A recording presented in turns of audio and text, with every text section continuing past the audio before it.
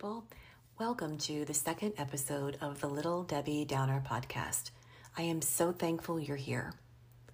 I am totally in awe of so many of you that shared your own stories with me in regards to last week's episode. You were open, honest, vulnerable, and it really helped me feel like what I said and how I may have put myself out there was so well worth the risk. And I am just so happy to be a part of each other's stories. And just know that it is super appreciated and I'll never forget it. Since last week's episode was rather heavy with emotion, I thought a Q&A episode would be a kind of buffer between more serious episodes. So I put out an all call to people to give me some questions they might have, and I'm going to do my best to answer them. So let's hear what some listeners would like to know about yours truly. Oh, geez. All right, so the first question is, why did I start a podcast? Well, the first honest answer is because talking to myself had become completely boring. I literally talk to myself all the time. So why not do this and let other people enjoy the boredom with me? No, honestly, COVID hit us in all different kind of ways. And since my kids were getting older and they all had stuff to do, and I got a hamster. Okay, I got a hamster. I felt like I needed a little loving companion, somebody I could focus on that needed me for life, sustenance, all that good stuff. And I fell in love with the hamster, and I got him near the beginning of COVID. And I just fell in love. He's so stinking cute. His name is Scooter. He's still alive. He is a winter white hamster, which means he actually changes color depending on the climate. So he turns whiter as it becomes colder. So he's awesome and cool in that way, which is fantastic. And he was just something that kept me happy. And it was just a fun little guy to watch, to pet, to play with. I just love him. That hamster turned into another hamster and another hamster and another hamster. So I had 4. It took me a while to realize that I have 4 children, 4 cats, and then 4 hamsters. Obviously, I need to play the lottery with a lot of 4s in it.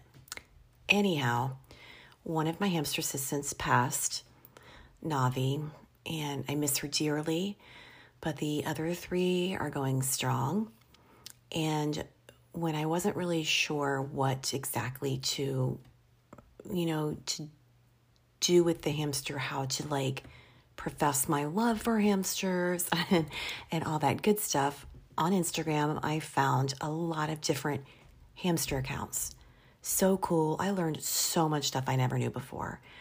I learned all the wrong ways, all the right ways, and I think I have pretty good care now and know how to treat a small animal way better than I ever thought they should have been treated.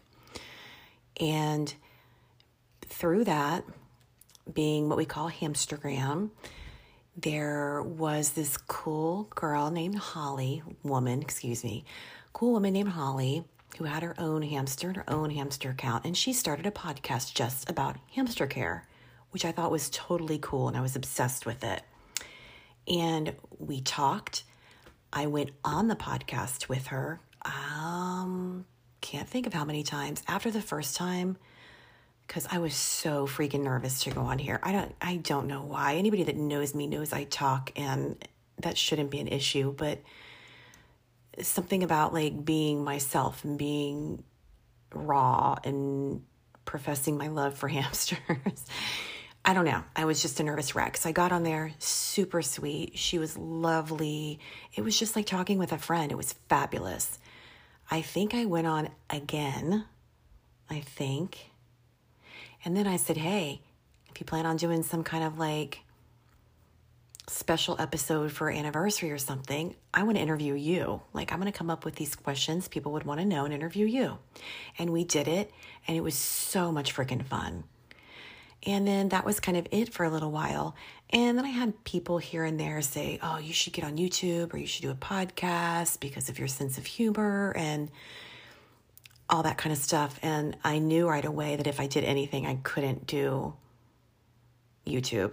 I didn't want to be seen. I just want to chill, be me. That added layer of having video was just mind-blowing to me. I don't think I could have. It's just not my jam. So I thought about what I wanted to talk about, what I wanted to do, what I had to offer. I talked to my friends, to my family. I talked to Holly from the Happy Hamster Corner. And I got a lot of advice and where to start, and researched, followed different podcasters, and I just said, I'm going to go for it. So I started it because I want to use my voice for good. I've become less of a person who holds stuff in and cares what people think, and more of a sharer and carer. And so that's why I started the podcast, but I never would have done it had I not had the support of Holly and my other good friends on Instagram and my coworkers and my family. So yeah, here we are.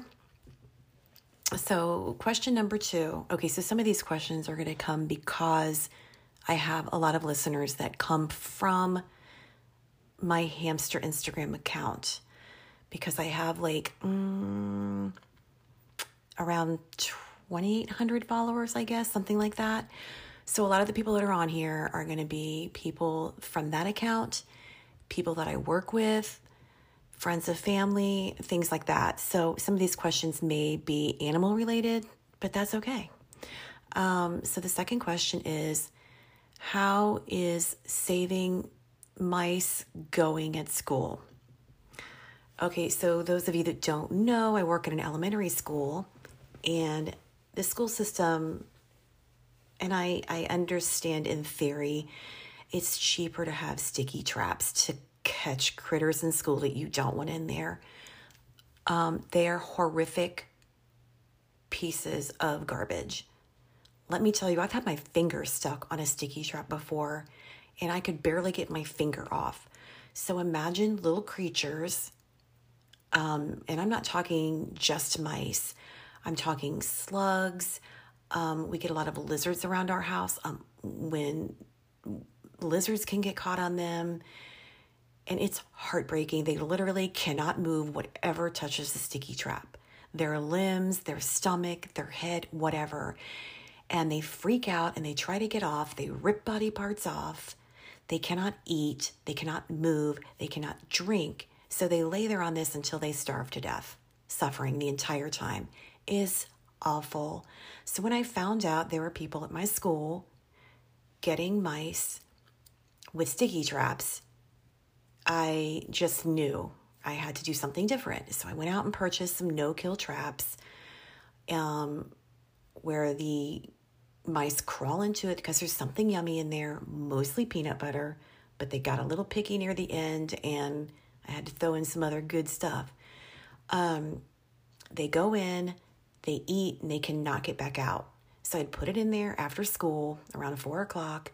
The next morning I would come in, and if they were there, fantastic. I would transfer them over to a large container I had full of other food and water and bedding and places they could hide to mimic the outdoors. I had leaves in there, grass, everything, right? Didn't touch them, didn't do anything, just moved them from one location to another. I didn't want to interfere in their life. I didn't want them to call me mama and have to keep it, although that would have been fabulous. So I would leave at work at 4 o'clock the next day, and I would drive them 5-6 miles away to a cool open field, and I would release them. And so that became my jam around school. Either people thought I was an idiot for doing it, and I got a bunch of crap for it, or people were supportive, even if they were scared, and all of the kids loved it. I had no kid that was like, ew, that's disgusting. I would stand in the hall every like Friday. If I had if I had a mouse in my container, I would take it out in the hall so the kids walking by could see it and talk about it. And I could teach them little things about mice and about how they're gentle creatures. And anyway, it was a great learning experience. It was a great way for them to learn a little bit of compassion and love for animals that might not be just a cat or dog. I also got to teach them a little Spanish. I decided early on that I wasn't just going to name them 1, 2, 3, whatever, but I did want to keep track of how many I got. So we just started naming them Spanish numbers. So we got, by the time I was done, because we haven't had any in quite a while now, we got up to 23. So I caught 23 mice that year using non-lethal ways and rehomed them, and I hope they're happy, and that's all I really know. So yeah, the mice saving has come down to 0 right now. I think it's spring and everything's getting busy out in the wild, and they don't have time to come in and, get all the crumbs and crap off the floor that kids leave. So it's slowing down, but I'm ready. I will start trapping again next year. Whoop, whoop. Question number 3. Were you always a vegan? So no, I was not always a vegan. I started actually eating plant-based probably, maybe 5-6 years ago.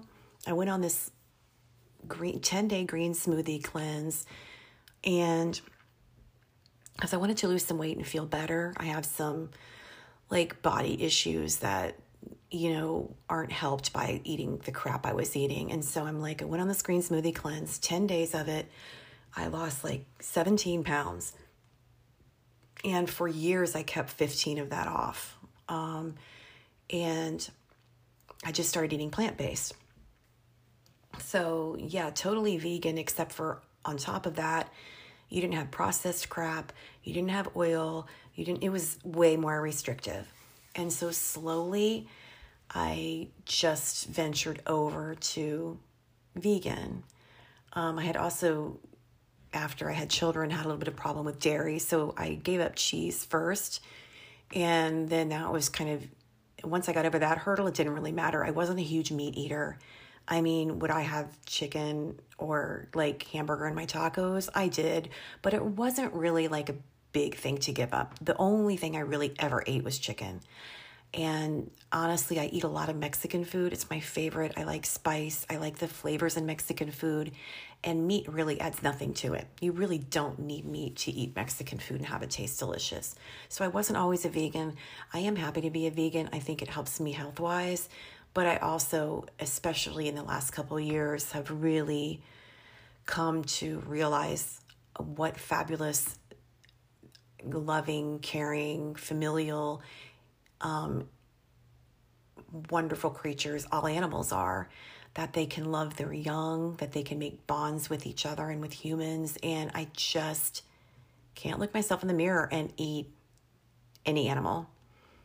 I just can't do it. So one of my daughters is a vegetarian, and the rest are all non-vegans, which is fine. I'm not here to convince anybody. I'm just living my life. So yes, I'm a vegan now. Question 4 is kissing up. I love this. How do you not look anywhere near the age of 55? I don't know who wrote this, but you're my favorite. I don't know. I think my mom looked young. I think it's just heredity. I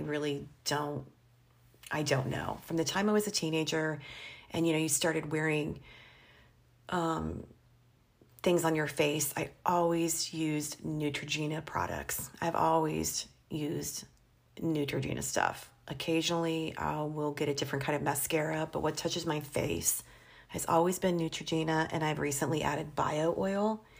I did that originally for some scars I had. I had some surgery right above my eyebrow to remove some skin cancer, and bio oil was one of the things they recommended. And now I kind of use it in lots of different places. It's just really absorbing and good for your skin. And I've got scars everywhere from all sorts of stuff. That's life. And so, I don't know. So maybe eating the vegan lifestyle and not having all the preservatives and all the antibiotics and whatever the hell they fill meat with is, maybe it's helpful. I don't really know. But yeah, I appreciate that. Thank you. I do work in a school with little kids, so I do definitely feel young. So at least mentally, I feel young. So maybe that helps on the outside. Number 5, how did you find yourself and who you feel like you are while trying lots of different things in your life? So I think I did say on my intro episode that I finally felt kind of content with who I am, that I like myself, love myself, that I'm good with me now. And I know it took me 55 years, but whatever, I'm finally here, and that's fantastic. Not to say there's not a lot of things I worry about or would like to improve, but overall, for me to even have this podcast means that I'm okay with myself. Do you know what I mean? Like I wouldn't do this if I didn't feel like I had something to give and was at peace with things. So I'd like to say the different jobs I had, were a lot of different things that taught me all sorts of things about life. But jobs are just one thing in your life. They're not everything. We spend a lot of time there, so you can easily associate it with that. So it's not necessarily the jobs themselves. It's the little things that may have happened during them and different experiences that I never thought I'd do. We didn't do a lot when I was a kid. I never went fishing. I never went camping. I never went to camp. I never, that's just the way it was. No big deal. But so I finally went camping when I was like 48 or 49. We drove across country to visit my daughter who was living in Colorado at the time. And I camped. I peed in the woods, people. Yes, I did. So I was so proud of myself. It was one little thing that probably every 5-year-old that it goes to my school has done. But I had not. So that was something. That was a new experience. Something made me proud of myself for really going out of my comfort zone. I just make a goal and I do it. I wanted to run a 5K. I ran a 5K. I didn't do too bad. I didn't die. I may have walked a little bit. I was proud of myself. That was like mid-40s, I think I did that. And I was okay. I finished it.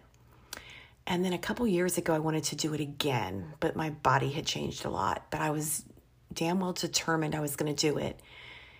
And you got like a beer or a glass of wine afterward. It was actually held at a winery. And it ran along this cornfield. And there were a lot of stalks down. So in the middle of you kind of went out a long ways and then you came back. So on my way out there, about 3/4 of the way done on the way out, I snagged my foot on one of the downed corn stalks and I pulled something in my hip. And so I literally walked and limped the rest of the thing. So I was like one of the very last finishers. I mean, like people had cleared out.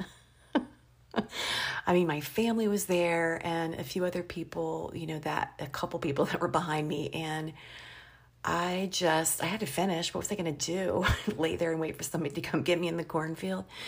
So, but I'm proud of myself that I did finish it. I mean, it was I don't even remember the time. I don't even think I looked. I got to the top of the very last hill where I could see people, and I just walked as fast as I could, limping and walking as fast as I could down that hill, and like tears are going down my face. I was so embarrassed and I was so sad that I didn't do better, and because I was still looking forward to this, but I did it, and I'm proud of myself for doing it. I set a goal, said I was going to do it, and I did it. I set a goal to stop drinking, and I haven't had anything to drink in 170 days, but who's counting? Me. It's just important to me because of some different issues I have and I take medication for. It was not wise for me to also have alcohol. And I was starting to use it as a crutch to help me sleep at night. And honestly, you really don't sleep that soundly when you drink beforehand. You might sleep well for like an hour or so, and then you're up, and it's not pleasant. And so it was not as hard as I thought. There are times when I'm stressed or feeling bad that I think about having a drink, but I have this app on my phone that keeps track of how long it's been and how much money I've saved not doing it. And I look at that, and that's all I really need at this point. So I'm really excited about that. And, but there are so many different experiences. I mean, being married and having kids, everything you go through shapes you and gives you a different attitude. And, coming from a family dynamic where my parents got divorced, we had some, so my mom had tried to commit suicide not too long after the divorce when I was 14-ish. Just family things that, were not the best experiences. And so that was the thing I couldn't control, but a lot of things I couldn't control affected me. And especially when you're younger, but even as you get older and you have jobs and, I loved working in police work, but, I was definitely not wanted there. I was the only female at the time there. I was told to my face by people I didn't belong there. And I pushed through that and tried to do the best I could in the way I wanted to do it. Since I was the token female, I was the one that was sent to any kind of child molestation, any kind of rape, any kind of death notification, anything they thought should be delivered by a woman or done by a woman. Well, that was always me. I worked. One of the jobs I really, really loved the most was one of the shortest ones I actually had. But when I gave birth to my second daughter, I had a C-section with my first daughter, and my second daughter I was able to have, quote unquote, the right way, but I was able to have a vaginal birth. And it was the most incredible experience. I have never felt stronger in my entire life than when I had her. And it was just such a great experience. It was in the middle of a blizzard, so we had like 13 inches of snow outside. There was only one other person in the whole hospital unit that was having a baby. I had a lot of attention from the nurses, and it was just a great experience. So as soon as I healed and was able to get back in there, I started volunteering in the maternity area.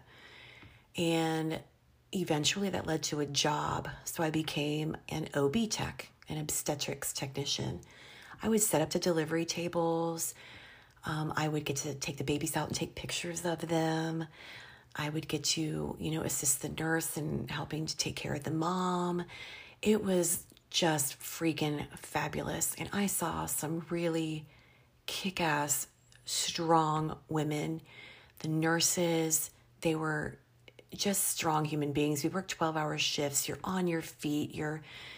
Sometimes you have parents that are, screaming at you. Of course, they're constantly yelling because they're in pain. It's just a lot. But one of the most memorable parts was a woman who was pregnant. She was about, oh my gosh, she came in at about 15 or 16 weeks. She was losing the baby. They were able to do some kind of surgery that closed the cervix, and she had to lay in the bed until she was 24 weeks and able to be transported by ambulance to a better facility. If we moved her when she was there, she would have lost the baby. She literally was on her back or side 24 hours a day for months while I was there. And she was so positive. We would go in, we would wash her hair for her. We would try to visit her. Her husband was always there. This woman loved that baby more than I have ever seen a pregnant woman love their baby. She fought and fought and fought. I mean, imagine, I know a lot of people who've been on bed rest with twins or triplets or just because they have an issue. I get it. But in the hospital with all the noises and the people and hearing babies cry that aren't yours and hearing the joy, just all of that, and laying there from 16 weeks to 24 weeks in that shitty little hospital bed, using a potty that's stuck up under your butt while you're laying down, just all the things. She was just amazing.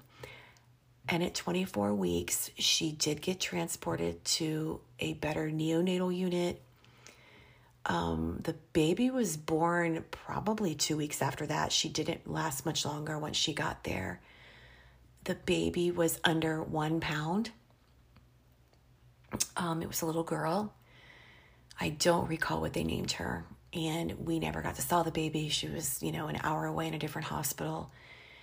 And the last I heard before I left that job was the baby was still alive with heartbreakingly significant issues. And there was hardly any good prognosis that the baby would live. And if the baby did, that there would be a normal life of any sort. It was the kind of life where you would be taken care of and on machines and all that stuff for your entire life. So it was just so depressing at the end to hear that. She was such an incredible inspiration to all of us and a joy to be around despite all that she was going through. So there are a lot of things that can affect you and help you find yourself and help you center and realize how lucky you are and blessed you are and grateful for what you have. So that was incredible. Number 6, what inspired you to teach? So let me say, first of all, I am not a certified teacher. I started as a volunteer when my daughter started that school. We moved from another state. We started here. My daughter started my school in 1st grade and my son in 3rd grade. And I started volunteering right away at the school. I love the school. I love the teachers. It was just fabulous. So when a position opened up there, I took it. It was a paraeducator, which is like a teacher assistant in an autism preschool. Oh my God, it was fabulous. It was hard, but it was fabulous. And let me tell you, I wish I had had that job before I had children. I learned so many things that I just really wish I'd known as a parent. Just how to talk to children, how to get the things you want out of them in a positive way. It was just incredible. So it's not that I was inspired to teach. I kind of fell into it. And not that I'm a teacher, but I do teach children, just not in the classical way where I am in a single classroom all year with a single group of students. I am all over the school. I've done autism. I've done the library. I've done learning disabilities. I've done all of that in 1 year, a jack of all trades. I've done one-on-one with one student with special needs. And right now, I was lucky enough to fall into being a permanent substitute teacher. Because of COVID, there is a huge shortage in substitutes. People just don't want to come to the schools. And they really needed to encourage people to become substitutes that were in the schools permanently to always be there in case somebody was out. And if there's not anybody out, I go in specific classrooms and help specific students. And it's so far my favorite year ever. I've really, really enjoyed it. And I can't imagine not doing it. These kids give me way more than I give them. My coworkers are absolutely fabulous. I've learned so much from them. And I am really looking forward to keeping on doing it next year. I'm excited about that. So I do love being there. It is inspiring to help kids. There is so many more issues now with ADHD and autism and processing disorders and just different learning disabilities than there ever was for whatever reason. And there's so many different ways for kids to learn. And it's a fascinating process to watch these kids take something on and learn it and watch their faces glow. It's incredible. I love every minute of it. Number 7. What do you feel is your biggest achievement and your biggest regret? Okay, the regret one is easy. This is why I cannot be a regular classroom teacher. I never went to college. That was not even, I had a tiny bit of a question of I'd like to go, and my dad put the kibosh on that. We ain't got no money for that. You're going to have to work for a living. So I never went to college. I did try when I was an adult to go to a community college. I wanted to get like a degree or a certificate in early childhood education. I wanted to do like preschool stuff and everything. And that kind of, I took a couple courses and then I had another baby and I just decided to stay home and be with my children and kind of dropped that. So that's my biggest regret. And I wish I had gone to college because I could make more, I could do more. There were just more options. My greatest achievement by far to me has been raising my children. I like I said before, my youngest is 17, my oldest is 28, and there are 2 more in between that. And I can honestly tell you, if I was each one of their ages right now, I would want to be their friend. They are wonderful humans, and to think that I had even the smallest part with them growing up to be people I would want to be around, that I know they're my children, but I can also consider them my friends. That is just the most incredible thing that's ever happened in my life. There's nothing better. Question 8. I had someone write in about how do you deal with like growing pains. And this is from a person who just graduated uni, which is what they call university in the UK. That's right. I have a diverse following. Yep. Shout out to the UK friends. But she's like feeling nervous about like starting out on this thing called life. And I'm kind of going through the same thing right now with the growing pains because my youngest just graduated high school. And I feel like, where do I fit in anymore? They're all grown up. They're all, they need me, but they don't need me to survive. You know what I mean? Like, that's why I have hamsters. But so that's going to be a very hard transition for me. And it's just crazy. And I never went to uni, so I don't really know what that's like. I kind of went from living with my dad to living with my boyfriend who turned into my husband. So the growing pains were a little bit muted by being in love. So this is hard for me to talk to. Just embrace everything, because one day you're going to look back and you're going to go, oh my God, that was so cool. Or that was rough, but I got through it. It's like just, life is like a maze. Like one turn leads to an end and another just keeps going, and eventually you'll end up where you need to be. You're going to be fine. You're going to make a difference. You're going to be happy. You're going to be sad. You're going to be worried. You're going to be all the things, but that's what being alive is about. So go feel all the feels, girl. You've got this. Number 9, can you explain why you have chronic pain? Okay. So I'm just going to touch on this a little bit because I really don't want to make this something that's ginormous. I am here to support anybody that has this.